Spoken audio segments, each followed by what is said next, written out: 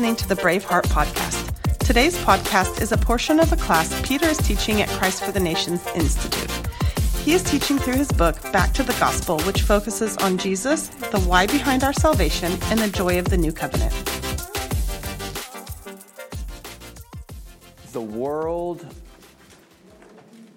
and oftentimes the church and the devil wants you to toil and labor and strive for something that you can never accomplish. It's the nature of the fall. You'll see it and feel it everywhere. And so, Trinity, what you're saying is so good, because you're saying, I want it to go from my head to my heart. And the only way you really discover that is when you resist the temptation maybe to do something out of a place of striving. And you maybe go into your dorm room and you sit down and you just bring to remembrance John 15 and you go, okay, God, if you're the vine and I'm the branch, and that I'm to abide in you and I'm to abide in your love, then Lord, right now I choose to do that. I choose to receive that inflow of your love and life. Lord, would you just love on me right now? God, would you prune me right now? Like how many of you are familiar with those areas in your life you wish were better? Come on. You're like, oh, I wish I was more this. I wish I didn't get so impatient, right? How about instead of going, what do I need to do? Because here's the temptation for sure. What do I need to do to overcome impatience? What do I need to do to overcome apathy? Oh, I just feel so sluggish all the time. Well, you think Jesus is sluggish? So instead of like, okay, because what happens is you get confronted with a reality of your flesh, or a reality of a thought pattern that's not producing fruit. And what happens is the temptation is to go, all right, now what do I need to do to get past that? Am I right? You guys know what I'm saying? Yeah. And so what if the solution was to trust your dad to go, okay, Father, I'm coming into the vine dressing room. And I'm going to let you prune that part of my life. And you just sit there and you let him speak to you. And here's how I believe one of the ways God prunes your life. He will speak to a mindset that is causing you to spin your wheels. He will speak to a mindset that's causing you to be apathetic.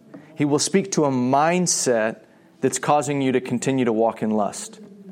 He'll speak to a mindset that's keeping you just weighed down in life.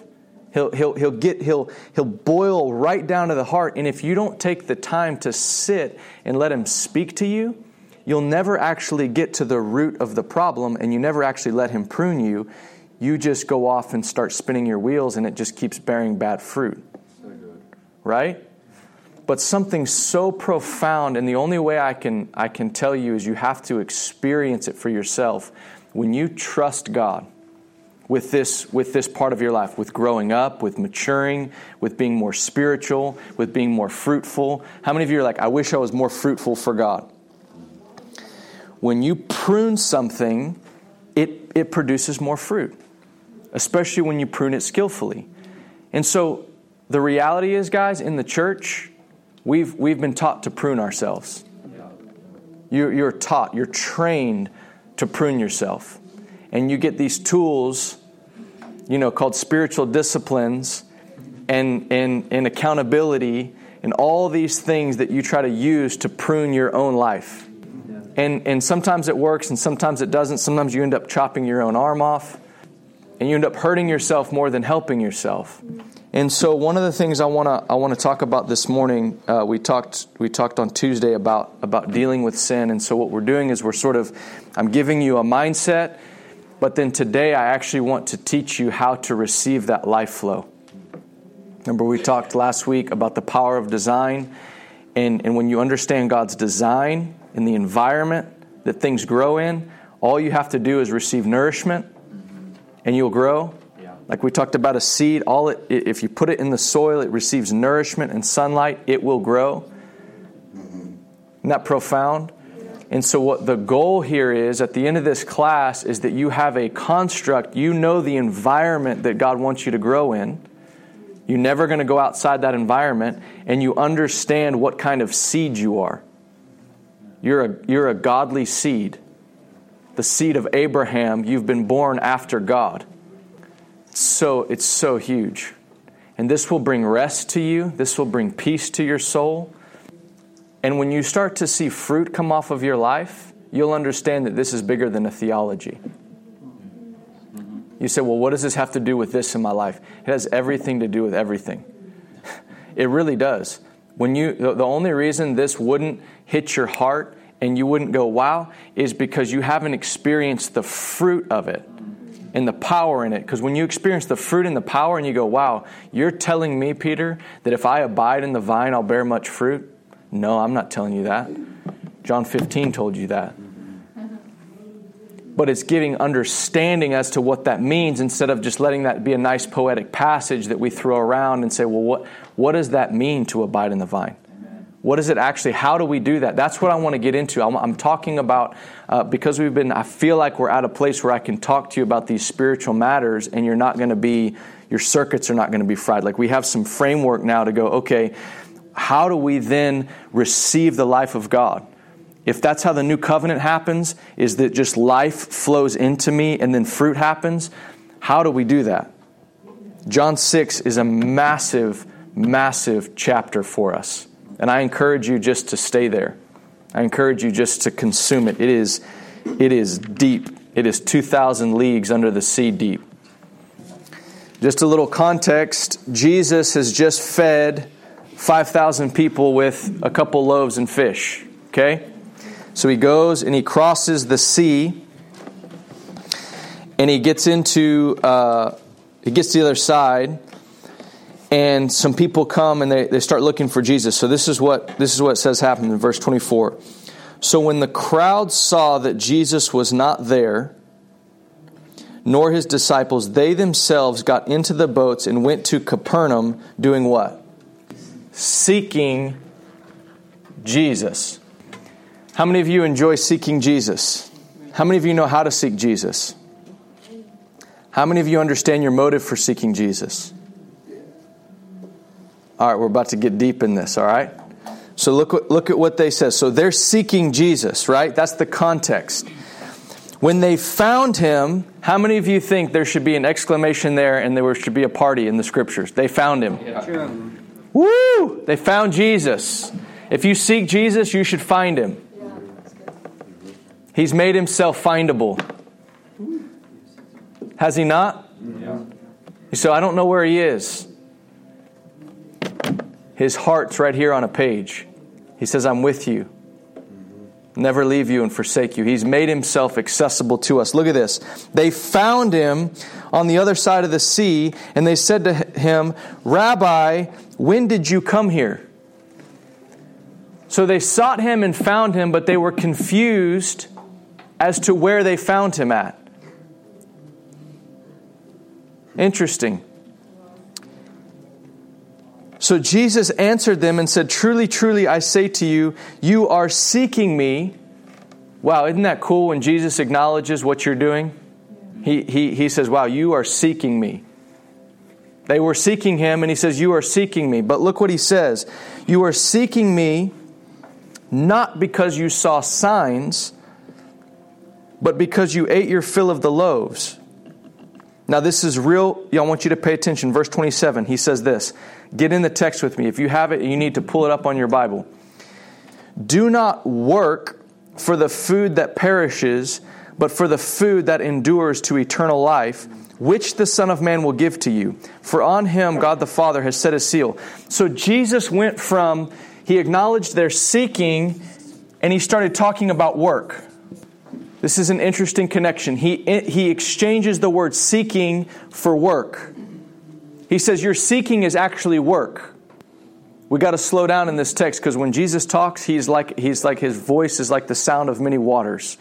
It's literally like the rivers of Babylon coming out of his mouth.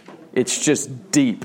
And if you just glance it, you're like a stone that skips across the water instead of sinking into that river going, what are you saying? That's why we're gonna just, I don't know how far we'll get this morning, but I want you to see this. Do not work. He says, you're seeking me not because you saw signs, but because you ate your fill of bread. Then they said to him, what must we do to be doing the works of God? Now look at this. Jesus is now getting to the heart of their framework. They were seeking God. They were seeking Jesus. They found Jesus, but they weren't going to receive from Jesus. And Jesus highlights that to him. He goes, you're seeking me and you found me, yet you're not getting what you looked for, because here's the context in which you're coming to me. You're coming to me because you ate bread. And he's telling you, don't work or don't seek me to get this earthly bread. And so they said, they hear the word work come out of Jesus' mouth, and they say, what do we do? Jesus, you said work, well then tell us what to do. How many of you feel that way? God, just tell me what to do. Jesus is getting to the heart of this question. God, what do we do to do the works of God? We want to work for God. The core of these people are saying, we want to work for God. I want to work for you. Oh, Jesus is crazy. Look at this. They ask him this question, what do we do to do the works of God? They're saying, what do we do to be a good Christian? This is from God's mouth. You've got to listen to God's response to this question. You may have had this question, what do I do to do the work of God? I want to do the work of God. How many of you want to be about the work of God? You want to be at the front lines of His work? This is the question they've posed to Jesus, and He gives us an answer. This is the work of God, that you believe in Him who He has sent. How many of you that's satisfying? No, not many. It's not many. Because in our hearts we say, well, I've believed in Him. Right? Have you ever read that and go, well, I've believed in Him? I don't know how to connect those dots. Why? Because remember, we've been talking about this whole class that we've turned this gospel thing into a moment in our timeline where we believe on God. And that's become a moment. You can point to a date. I can point to, July, of 1990, I think 6 or 4. I believed in God. And so then he says, okay, well, there we are. What do we do to believe in the work of God? What do we do to do the works of God? Believe in Him. So they said to him, now this is amazing to me. Look at how Twilight Zone Jesus must have been in. Look at this. He's like, this is the work. You believe in me. So he tells them this, believe in me. Believe in me. And look at what they say. Then what sign do you do? Their whole operating system was around do. Okay, you said believe in you. Then what, Jesus, what do you do? What sign do you do that we may see and believe you? What work do you perform? And look what they say. They start quoting the history. Our fathers ate the manna in the wilderness, as it is written, He gave them bread from heaven to eat. Jesus then said to them, and what they're doing is they're referencing Moses, who performed the sign, who was credited with the sign of giving them bread from heaven. Are you with me? We're getting deep into the text now. You just got to stay in the Spirit and drink this in. He said they're referencing, okay, if we're to believe in you, then what sign do you do? Because in the wilderness, back in the Old Covenant, that's our history, Moses actually was responsible for doing that sign. God gave them the manna from heaven. And so they're holding that up to Jesus, kind of going, hey, look, Moses did this thing. What do you do? What do you do? Jesus is a ninja. Jesus then said to them, truly, truly, I say to you, it was not Moses who gave you the bread from heaven, but my Father gives you the true bread from heaven. For the bread of God is He who comes down from heaven and gives life to the world. They said to Him, Sir, give us this bread always. So Jesus through this whole conversation, he gets them to a point where they say, I want the bread. Now they've gone from doing to now eating. That's the great shift in the Christian life. Oh my gosh, if you could write that down and tattoo it on your heart. The shift is from doing to eating. What do? You eat. You eat. What do I eat? The bread of God. I eat the bread of God. You say, I want to grow up in God. I want to do the works of God. You eat the bread of God. You learn to feast on Jesus. You learn to consume Him. You learn to eat who He is. You learn to take of His substance and His character and His nature and His likeness, and you consume it in secret. What do I do, Peter? What do I do? You eat. You eat. You eat. You eat. You feast and you eat. What do I do to do the works of God? You eat. And Jesus was trying to get them to that place to say, I want the bread. Now He's got them where He wants them. What do? I'm seeking you. God, I'm seeking you. Man, these guys should be praised. They would be praised in the modern circles. You crossed a river. You crossed a sea to go find Jesus. You found Him. They could share that testimony. Yeah, we crossed the sea. We did all this. Man, look at what you did. You must really love Jesus. No, you just wanted to work for Him. And you came to Him amiss because you didn't know you could eat of Him. You were trying to work for Him. They said, give us this bread, and look what He's doing. He keeps pointing to Himself, not what He's doing. Jesus wasn't going to point to what He did. He wanted to point to Himself, because the work of God is to believe in Him. And He's instructing us on what believing in Him looks like. He says, I am the bread of life. I am the bread. Sir, give us this bread always. I am the bread. Give us the bread always. I am the bread. I'm the bread. And He says, whoever comes to me, now look, He's unpacking seeking, okay? Stay with me because these are the key words. Seeking Jesus. What does it look like to seek Jesus? You come to Him. How do you come to Him? You just come to Him. You go into a place and you go, I'm coming to you. It's so simple, it's offensive. But I'm teaching you how to walk in the Spirit and how to receive life from God.